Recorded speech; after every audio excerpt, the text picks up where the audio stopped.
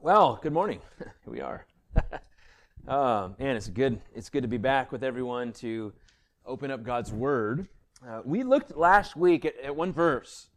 If you were not with us, or if you were, that was John chapter 14, verse 6.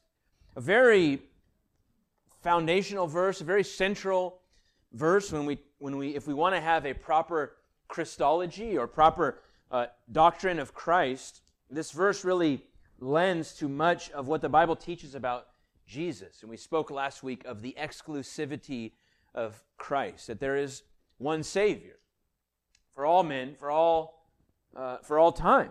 As Jesus said there, one of his famous I am statements, he said, I am the way, the truth, and the life. No one comes to the Father except through me. He lays this claim of absolute exclusivity, that there is no other way to God, there's no other Savior, that He is the embodiment of truth, the embodiment of life. It's found in Him. And as we've seen in this section, Jesus has been seeking to comfort His disciples. He just got done telling them in the end of chapter 13 that He was going to leave, depart from them, and that where He was going, they could not come. And we would understand why they might be discouraged at that. And He then tells Peter, who, if there's a leader of the 12, I think we'd probably say it was Peter. He tells Peter, no, and you're actually going to deny me 3 times tonight. Before the rooster even crows this morning, you'll have denied me 3 times.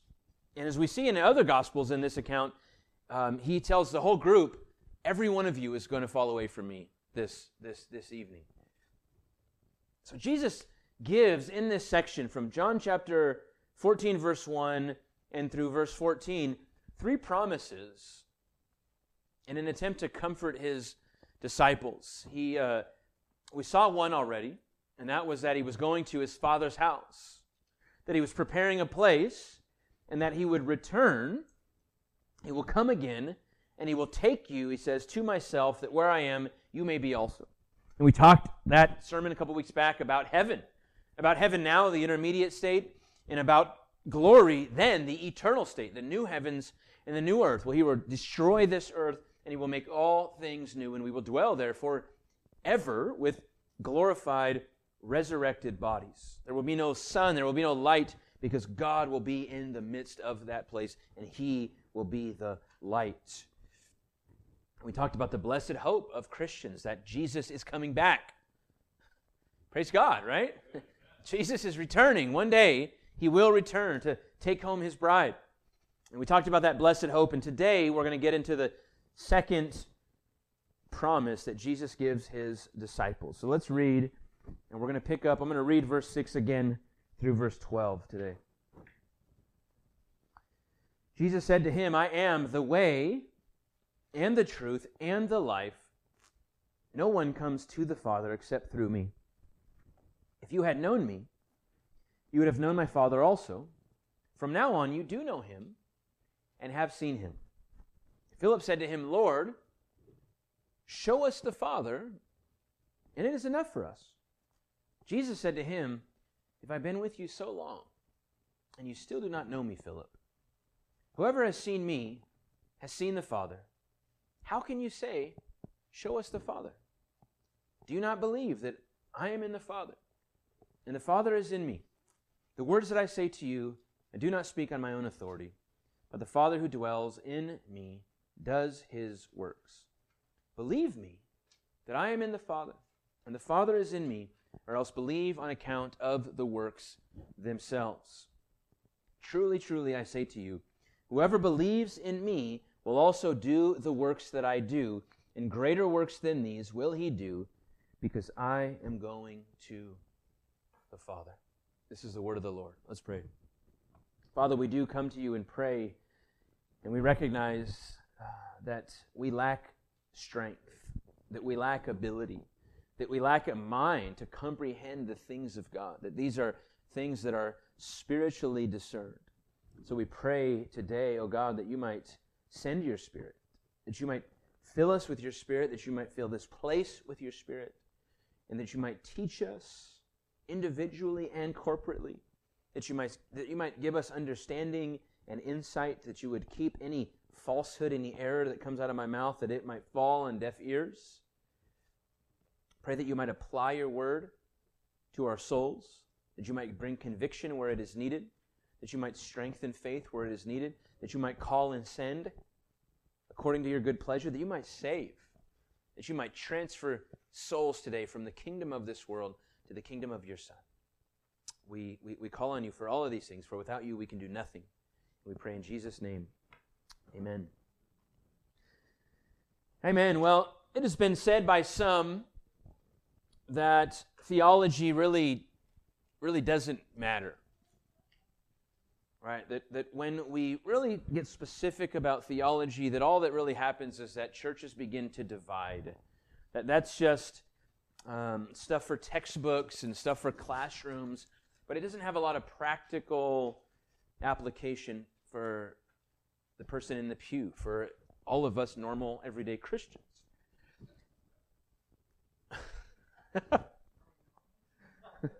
I hope so. I think we are. We are normal, everyday Christians, robed in the righteousness of Christ, saved by His grace. That was a compliment, Steve. But what is the word theology? I mean, what does it actually mean? It's simply theos, God, and ology is the word logos, which means word. So it's words about God or the study of God. Who would not want to know God, right? Who would not want to know their Creator? Would not want to study God? I think it's a little bit funny because sometimes we hear the words. Someone might say, "I just want to love Jesus," and all that doctrine stuff, all that specificity, all that stuff. That's irrelevant. I just love Jesus, and that's enough. And in a simple way, it is, right? No one needs a PhD in theology to be a Christian. But we wouldn't say that in any of our other relationships, right? You wouldn't have a little marriage seminar and a guy standing up here saying, "All right, husbands, just tell your wives you love them. Don't get to know them. Don't remember what favorite flowers they have or the food they like or what kind of things speak to them and show love. Just love them generally. You just got to tell them you love them. That's all that love requires." No, you would throw him out. You'd say, "This guy doesn't know anything. He's probably never been married, or maybe he's got a couple, broken marriages behind him." But for some reason, when it comes to God, we say things like that. I'm just gonna love Jesus. And there's danger there. I mean, there's many dangers. One danger is you might ask the question, well, which Jesus is it that you love? Because often when people say that, it's really a Jesus of our own invention, a Jesus of our own creation that oftentimes looks a lot like us. And he really likes the things and is focused on the things that we are focused on. But as we look at this text today, Jesus is going to make a very doctrinal statement, some very theological claims that Jesus makes in this text. And I hope to show why these things are so vital that we believe them as Christians. So chapter 14 again, verse 8, Philip says to him, "Lord, show us the Father, and it is enough." After all that Jesus has done to this point, after all that He's taught, imagine sitting under the teaching ministry of Jesus every day for 3 years.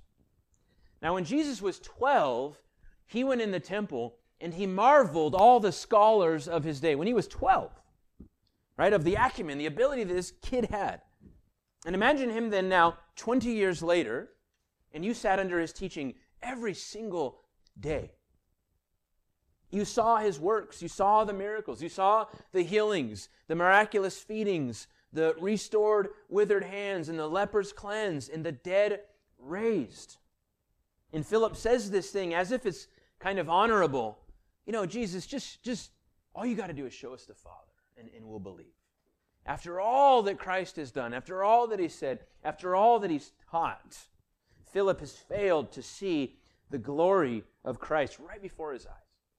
He has failed to see the full expression of deity dwelling bodily in the person of the Son.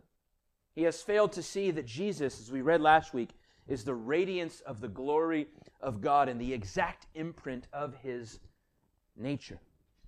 And it seems that Philip may be here elevating the Father a bit above Christ.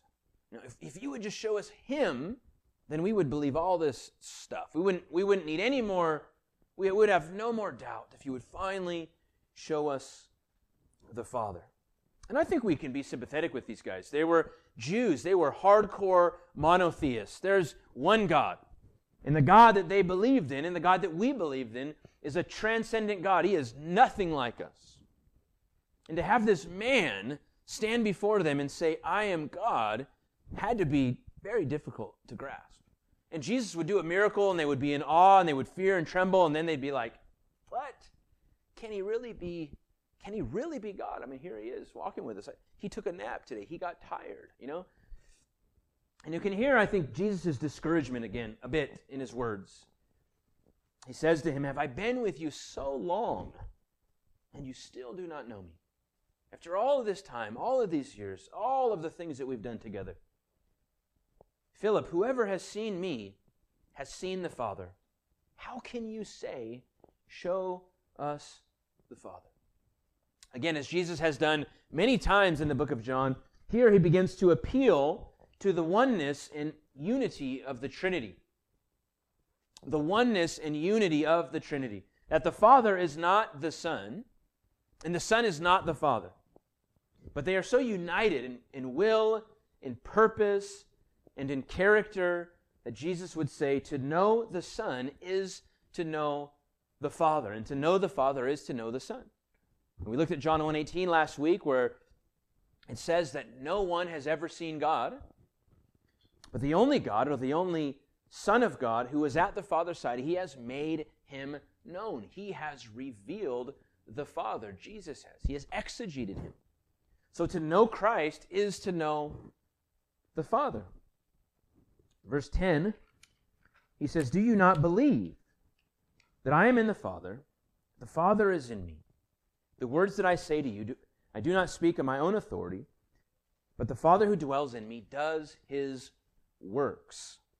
Believe me that I am in the Father, and the Father is in me, or else believe on account of the works themselves. Again, do you see this complete unity of Father and Son? He says the Son is in the Father, and the Father is in the Son. And you know what's awesome is that Paul picks up that same language, and then he says, Christian, and you are in Christ. Imagine that. That is, as Jesus says, the Father is in me, and I am in the Father. This perfect unity and oneness within the Godhead, within the Trinity. And then Paul would say, and now, Christian, Jesus is in you. You are in Christ. That is a glorious statement that we could probably meditate on for the rest of our lives and never fully grasp. He says that the Son speaks with the authority of the Father. So when Jesus came to the earth, he didn't say, hey, I'm a guy that you don't know. My words have all this weight. You must believe what I say. No, he said, I come with authority from heaven. I come with the authority of the Creator, of God himself, the King of kings and Lord of lords. I speak on his behalf. That means that when Jesus speaks, he speaks the Word of God, because he is the Word of God. He says the Father dwells in the Son, and the Father works through the Son. You see the unity here of Father and Son. It has been said that the Father is the grand architect of creation and redemption, and that the Son is his agent of creation and redemption. It is the Son who brings about the Father's plan. Colossians 1:16 speaks of Christ and says, for by him all things were created, in heaven and on earth, visible and invisible, whether thrones or dominions or rulers or authorities, all things were created through him and for him.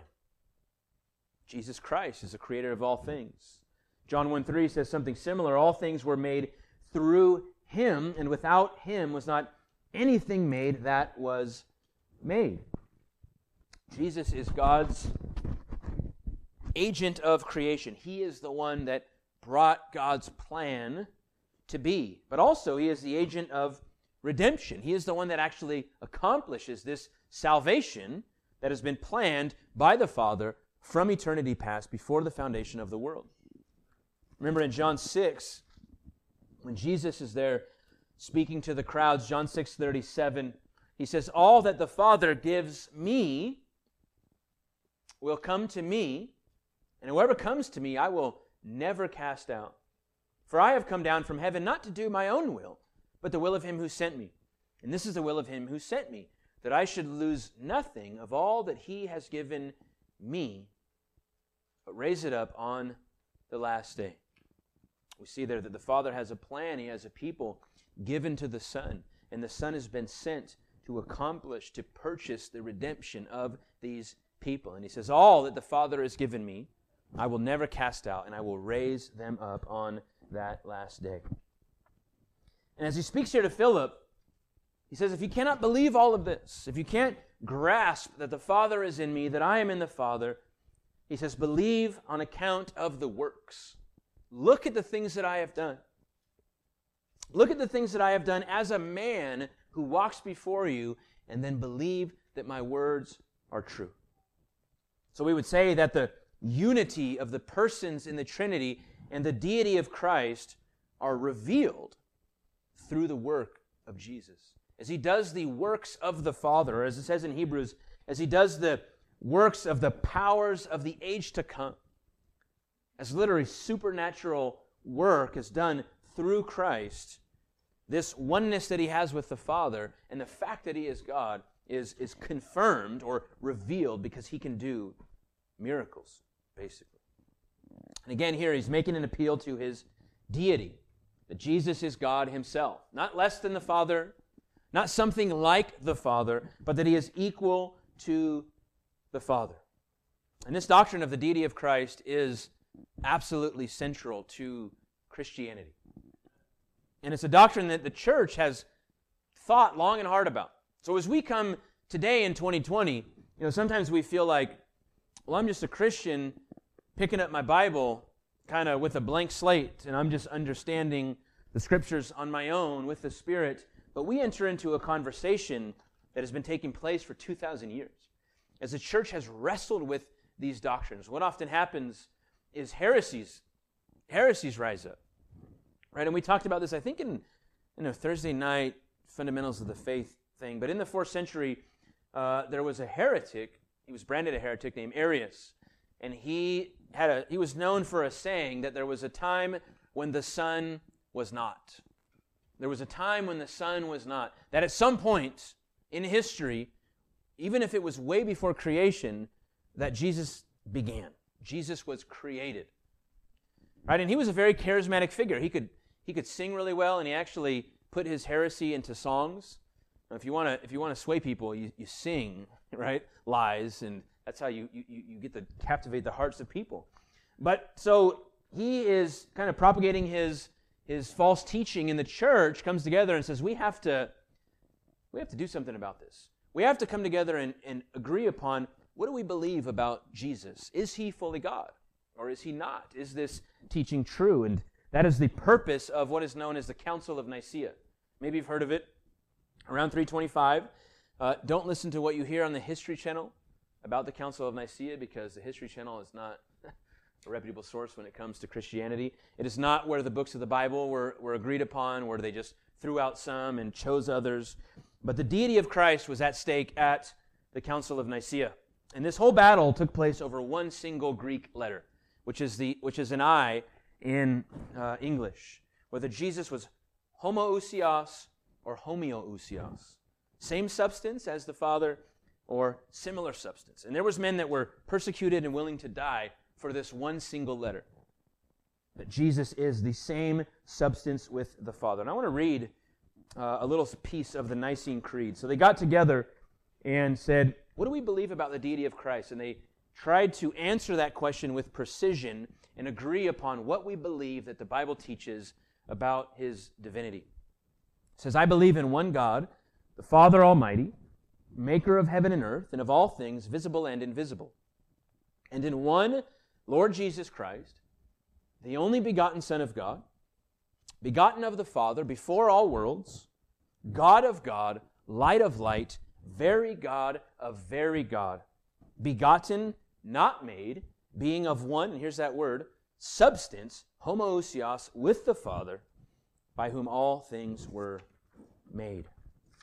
That is has anybody ever been in a church where the Nicene Creed was recited? Anybody? This guy over here? It's not a Catholic document.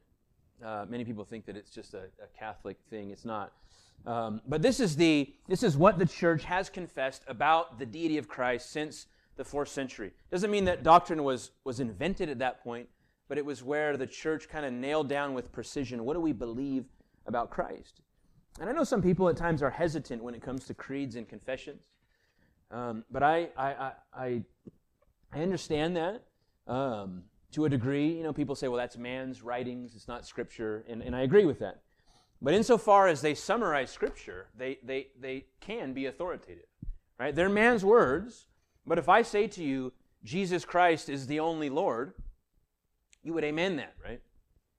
I just made a creedal statement. I didn't give you a Bible verse. It's not a direct Bible verse. I summed up the Bible's teaching.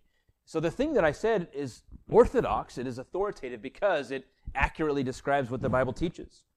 And I think it's good that we want to be a confessional, creedal people. We want to be in this conversation that the church has been having about the Bible for the last 2,000 years. So why does this all matter? Again, are we not just splitting theological hairs? I mean, same substance, similar substance, does it really matter? I think it does. I think it matters greatly, especially with this doctrine here. Just recently, there was a book published, volume 2 of a 4-volume set called Reformed Systematic Theology by Joel Beeke, Paul Smalley. Excellent work. Haven't read it all because it's about this big, 1,200 pages. But I want to read to you, they give no less than 10 reasons why the deity of Christ is crucial to Christianity. I'm only going to give 3. Why is this doctrine so important to Christianity? Why is it central? Why is it a hill that we must die on? Number 1, Christ's deity is indispensable for salvation. Indispensable for salvation. If Christ is not God, then he cannot save his people from their sin. I mean, it's that simple. If Christ is not God, then he cannot save his people from their sin. The Savior had to accomplish everlasting righteousness for his people, even the righteousness of God. He had to bear the burden and pay the price for the countless sins of the many in whose place he died. He had to sovereignly lay down his life and take it up again in obedience to his Father. Having accomplished salvation, he must then apply that salvation to individuals all across the world that call upon his name to be saved all throughout history. Only God can do these things. Only God can do these things. Only God can achieve a perfect righteousness. Only God can bear the wrath of his Father and bear it. Only God can then apply that redemption that he purchased to your soul that moment that you believed upon him in faith. Secondly, the deity of Christ is indispensable for Trinitarian spirituality. Trinitarian, now we are Trinitarians, right? We are believers, not just in a single God with one person, but there are 3 persons in the biblical God. And the deity of Christ is indispensable to our spirituality, being Trinitarians. It says Christian prayer and public worship are profoundly shaped by the doctrine of the Trinity. It's not just some esoteric, abstract doctrine. He says Christians enjoy access to the Father in the power of the Spirit through the Son. Right? So when we worship the Father empowered by the Spirit, and we come to the Father through the mediatorial work of the Son. And that mediatorial work depends upon his deity. The saints have distinct communion with God the Son, from whom we receive divine grace and to whom we direct our worship. Remove his deity, and we negate all that is distinctly Christian about our faith, worship, and living. And then lastly, this doctrine is indispensable for biblical fidelity or biblical faithfulness. It's not a secondary doctrine. Now, there's things that we can disagree on, right? Hopefully. Hopefully, we don't want to be fundamentalists that every single doctrine is primary, and if we disagree on anything. Because what happens when you have that sort of belief, you've got a really small circle, right? You got a really small circle around you, and everyone else is outside of the kingdom because they don't believe like you do that women shouldn't wear pants or some, thing that's not even in the Bible. But there are things that are hills to die on. And this is not a secondary doctrine, but a central one. It has been revealed in the Old Testament, and it is everywhere in the New. He says, those who fail to see the divine glory of Christ read the Bible with a veil over their hearts. If we would be faithful students of the Word, we must then accept this doctrine and allow it to transform our lives. Do you see that if we lose the deity of Christ, we lose the gospel itself? If we lose the deity of Christ, it destroys our worship and our practice as Christians, and it does violence to the clear teaching of the Word of God. It's not just something for a textbook or a theology class, but it is central to what it means to be a Christian. Jesus Christ is God, thus Jesus Christ is our King. Amen? So with that out of the way, I spoke of a promise here. And there's two in these few verses, but today we're just going to look at one. And it's seen in chapter 14 and verse 12. Jesus seeking to comfort his saints after he just told them, I'm leaving, I'm going away, I'm departing from you, you cannot come with me. He says in verse 12, truly, truly, I say to you, whoever believes in me will also do the works that I do, and greater works than these will he do, because I am going to the Father. So the first promise here is that believers, as he leaves, believers will carry on the legacy and ministry of Christ. Now, this is an interesting verse. What does Jesus mean here by works? He says, I say to you, whoever believes in me will also do the works that I do. And he doesn't even stop there. He says, greater works than these will he do, because I am going to the Father. So what does he mean by works? Many would say that Jesus means here, he speaks of miracles. He speaks of his signs and wonders. The works that I do, right? The signs and wonders. Whoever believes in me will do even greater works than I do. So let's think about that approach for a moment. Those that take that approach usually come down in one of two ways. Sometimes the thinking is that he speaks here only for apostles. Because certainly the apostles did signs and wonders in the book of Acts. Right? We would all agree on that. It's in the Bible. But I think there's two problems. If it's just speaking of the apostles, he said, whoever believes. Right? And that seems to be about as general as you can get. Whoever believes in me will do greater works. But also, I think as we read the book of Acts, we'd probably say they didn't do greater works than Jesus. They weren't raising the dead, at least as Christ was.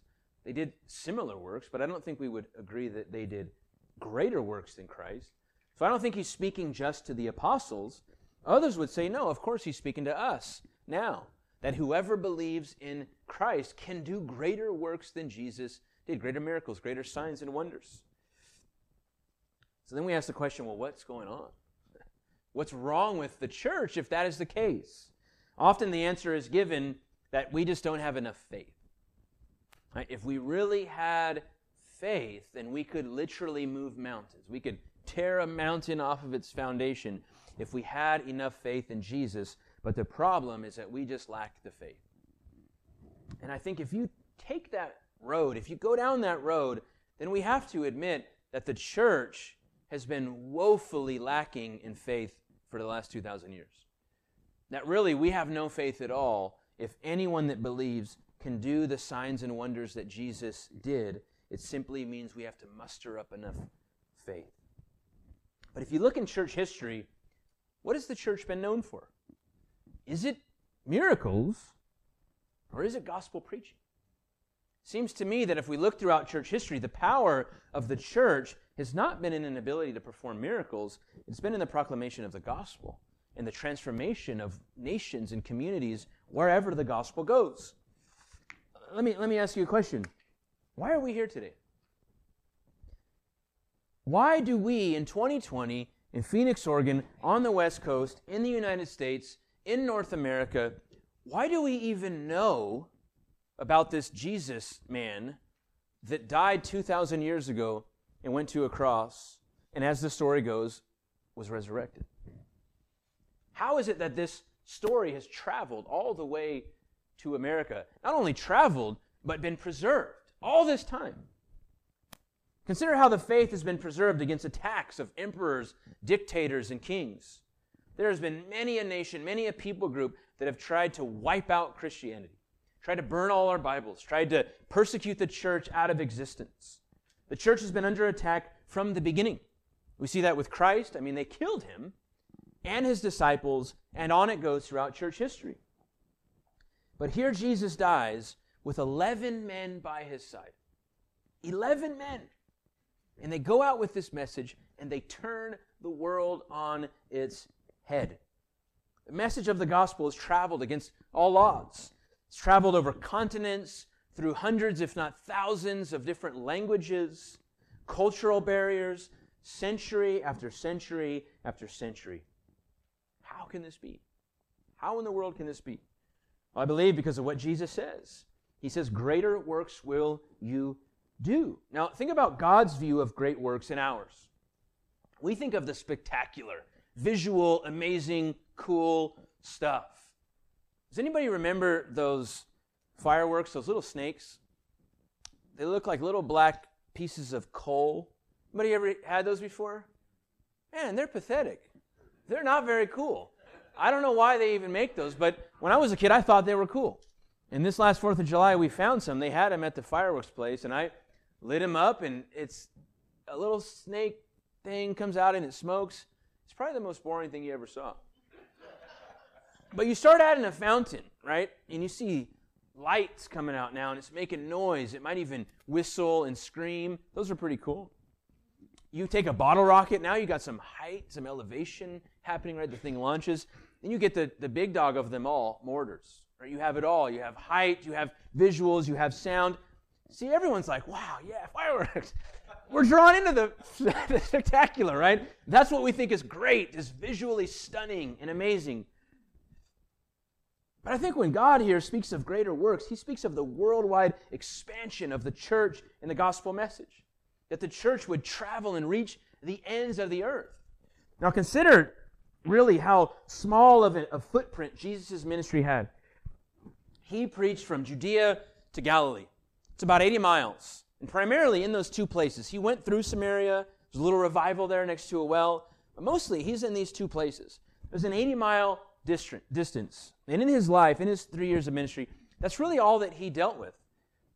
That would be about here to Roseburg. From this church to Roseburg is actually 100 miles. And it would be as if he only ministered in the valley and in Roseburg because he didn't really do in between. 30 years later, Paul writes a letter to the church in Rome. The church already planted in Rome to a people he doesn't even know.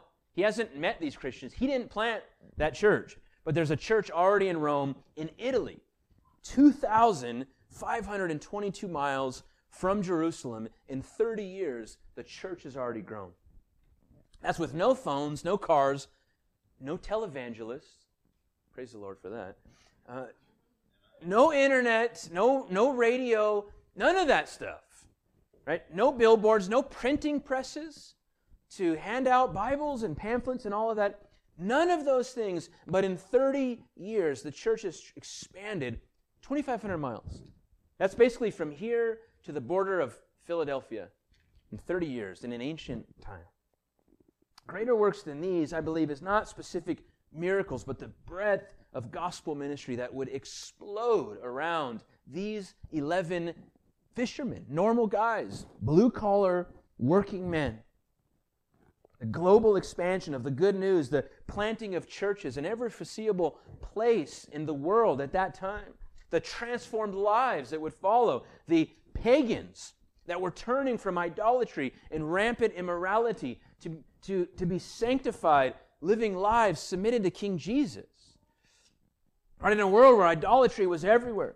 You know, read the book of 1 Thessalonians. There's just an amazing testimony of God's grace there. And it says that their testimony is spread around that region, that they see that they've turned from idols to the living God. That you have these Romans and these Greeks and these pagans that are worshiping this Jewish God, about this Jewish guy. How can this be? Because Jesus said that greater works will I do, or will you do, even greater than I did. Now, we're not raising the dead. I don't think it's a lack of faith, but I think he speaks of the expansion of the gospel. Now, this promise, beloved, consider this promise. Let me read it again. Whoever believes in me will also do the works that I do, and greater works than these will he do. This promise is for you today.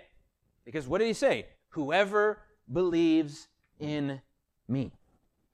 Whoever believes in me, he promises, not only will you do the works that he did, but with even greater effect. That you will take part in the global expansion of the church, in the global expansion of the kingdom of God. Why is that? It's because you are God's agent, God's ambassador, right? That you might be his instrument or his mouthpiece to a godless, God-hating pagans, that they would become God-loving, Christ-exalting worshipers. And he has commissioned you, beloved. He has commissioned us all. Remember what he says in the text we love to call the Great Commission. Let me just read that. He says, all authority in heaven and on earth has been given to me. You know, sometimes we read that and or maybe not read that, but practically we think, okay, Jesus has authority in heaven, and this is Satan's place down here. Jesus is reigning up there, and this is Satan's world. But Jesus says, all authority in heaven and on earth has been given to me, and because of that, go. Go, therefore, right? Make disciples of all nations, baptizing them in the name of the Father, Son, and of the Spirit, teaching them to observe all that I have commanded you. And behold, I am with you always, even to the end of the age. Christ now, right now, reigns over this earth, and he sends us out to do the work that he began. As we live in this post-truth, post-modern, post-Christian culture, I fear today, I really do fear today, that many Christians have lost confidence in the gospel. And we probably wouldn't say that. We would heartily amen Romans 1:16, that the gospel is the power of God unto salvation for anyone that believes. But I think oftentimes our practice kind of betrays us. Our practice kind of betrays us, and it reveals that we've lost confidence in this gospel message. Now, let's just state the obvious. It is hard soil in the West today. It is hard soil to be plowed that needs to be turned up and turned over again and again. The West, in America and in this Western culture, it certainly is hard soil. But I fear that because of that, many Christians are discouraged that conversions aren't happening like we might hope that they would. You know, when we finally get the gall, get the courage to speak of Christ to someone, whether it's a family member, relative, acquaintance, stranger, and they just walk away with indifference, couldn't care less, right? And we wonder, I thought that there was power in the gospel. I thought there was power in the gospel. And we live in a day, especially when people start talking about things like public preaching, open-air preaching, evangelism, just walking up to strangers. Many would say, no, that just doesn't work. You don't do that today. That's foolish. It's a fool's errand because no one's going to listen to you.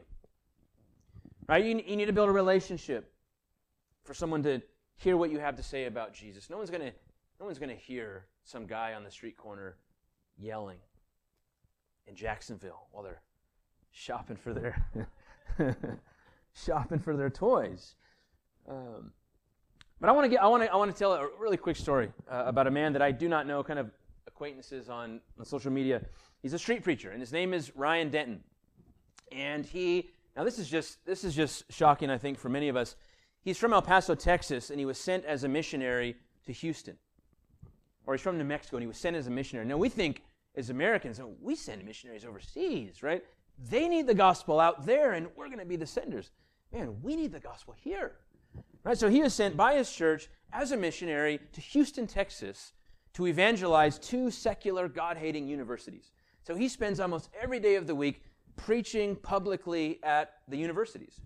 And that's some of the hardest soil there is, right? All the postmodern feminism, all that stuff is infiltrated the universities. So you got mockers, you got scoffers, you got everything you could imagine. People doing, saying, trying to shut you down, screaming. And there he is, every day, preaching the gospel. And it just started in the first beginning of the semester, so it's been about 4 months. And he told the story just the other day of their greatest heckler, who was out there just heckling away. And if you go anywhere and stand on the street and open up a Bible, you're going to have hecklers. It's just how it goes.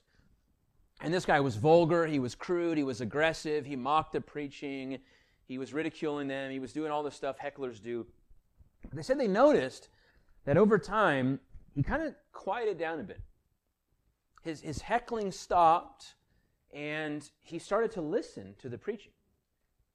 His attitude, his heart kind of softened a bit. It changed. He had this really, this opposition, this antagonist approach, but his heart began to soften. And he said one day the guy walked up to him and said, "Can I get a Bible?" And they were kind of shocked, right? And they've been having conversations, and the guy was kind of coming around to the gospel message. And he had I think this was just last Saturday, he had got a message about this guy that he called upon the name of the Lord, was baptized, and became a born-again believer, right? I shared this on social media. You might have seen it. That was from open-air preaching on a college campus, where so many would say, why would you even bother with that? That's casting your pearls before swine. They're just ridiculing you. They're swearing, cussing, screaming obscenities. They're not going to hear what you have to say. But God, by His grace, opened that sinner's heart. God did that. That wasn't the intellect of the college student. He hated God at the beginning of the semester. And now he's rejoicing and calling Jesus his Lord. Beloved, that is good news. Now, we wish that would happen much more often. But that is good news, and God is still at work. His word does not return void. Now, sometimes there is seasons in nations and geographical areas where God is just very gracious, and He pours out mercy upon a people, and there's many conversions. Hearts are open to the gospel message. They receive it with joy, and there's harvests that are reaped. But there's often times where God, according to His good pleasure, allows the word to go forth, and all it seems to do is harden hearts. All it seems to do is push people more away. But regardless of the result that we see with our eyes, His word never returns void, and it always accomplishes the purpose for which it goes out. And His promise here in this verse, beloved, is that you get to take part in this work. We get to take part in the building of the kingdom of God. Remember, it was Jesus Himself that said, I will build my church, and the gates of hell will not prevail against it. So what that means is that the degradation of morality in the West cannot stop the spread of the gospel and the advancement of the church of the Lord Jesus Christ. That means immoral societies, aggressive college students, immoral presidents and vice presidents that oppose the work of Christ. These things cannot stop the expansion of the kingdom of God. Whether we see it with our eyes as we would like to, as Scripture says that we are to look at things not that are seen, but that are unseen. That we're supposed to live with faith, and really we need to look at the clear teaching of Scripture. Again, that Christ will build His church, that the gates of hell cannot and will not prevail against it. And He sends us out with His full authority, and He promises to be with us until the end of the age. Two last things I want to say, two pieces of application according to this promise and according to Jesus' statements that He is God, the Father is in Him, He is in the Father. Number one, Christ is King. Christ is King. And we can say that because Christ is God. But Christ is King. And I think we must not lose sight of this truth. Because we find ourselves today in a world that is hostile to our King, that is hostile to His kingdom, hostile to His word, hostile to His law. We have governments that are seeking to usurp the authority of King Jesus, meddling in the affairs of the church. In the church, I think if we're honest at times, we look around and the church seems to have little influence. Right? The kingdom of God seems to have little power at times in this world. But we cannot forget that Christ is King, that we serve an omnipotent, immortal, all-wise, sovereign King. And our allegiance in this life, our allegiance must be first and foremost to His commands, His law, His word, His authority, His kingdom. It says in Acts chapter 5, we must obey God rather than men. And as servants then of King Jesus, we must stand for the values, principles of His kingdom, and we must heed the commands of our King. And He sends us all, right? In whatever capacity, He sends us all. So my second point, number one, Christ is King. Number two, go therefore. I mean, it's really that simple. Go therefore. He has all authority in heaven and on earth, and He tells us because of that, as His servants, as His people, we ought to then go. Trusting Him, trusting that we are in His hands, that the salvation of the lost are in His hands, the salvation of our loved ones is in His hands. Remember what He said, whoever believes in me will also do the works that I do, and greater than these that I do will he do. Jesus gives this promise to His disciples because He's leaving them, seeking to give them some encouragement. But I think we need the same encouragement today, do we not? We look around in this world and it can be difficult to see the hand of God. It can be difficult to see God working. We wonder, does the gospel have any power? Are people even going to listen? Are they going to respond? But the promise, again, is to whoever believes that He will do His works. Now I understand, let me just be clear here. I understand that not everyone is called to stand on a street corner on a soapbox and preach the gospel. And I don't want you to hear me elevating that sort of evangelism over any other sort of evangelism. But I mention that often because I do believe there is a great need in our day for a public proclamation of Christ. That the gospel would be brought to the public square. Because people aren't going to come to our church, right? They're not going to come here curious, investigating. If they are, God's already doing a work. But they need the gospel in the streets. And if you have any desire, any inkling to go out, to engage the culture, to speak, maybe we'll call that cold call evangelism, or to stand in the public square with the Bible, talk to me. Talk to Trevor. Trevor will go out with you every single day if you are willing. This guy's zealous. Talk to Dustin, talk to Ben, Robbie, Matt, all these guys.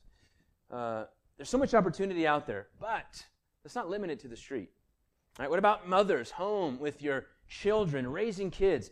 Feed Christ to the souls of your kids. Call them lovingly to submit to King Jesus. Teach them to obey all of His commands, as He said. Maybe in the workplace. Maybe right now you're so hunkered down with work that you couldn't imagine getting out on the street or doing some sort of outreach type situation. Whether you're in an office, a cubicle, a shop, a job site, plant your flag as an ambassador of King Jesus. Be His agent of transformation. Let the world know that you're a follower of Christ, that you serve the one and only King of Kings. Maybe you're stuck in your home and you cannot get out much physically because of health reasons or whatever. I understand that. That's part of life.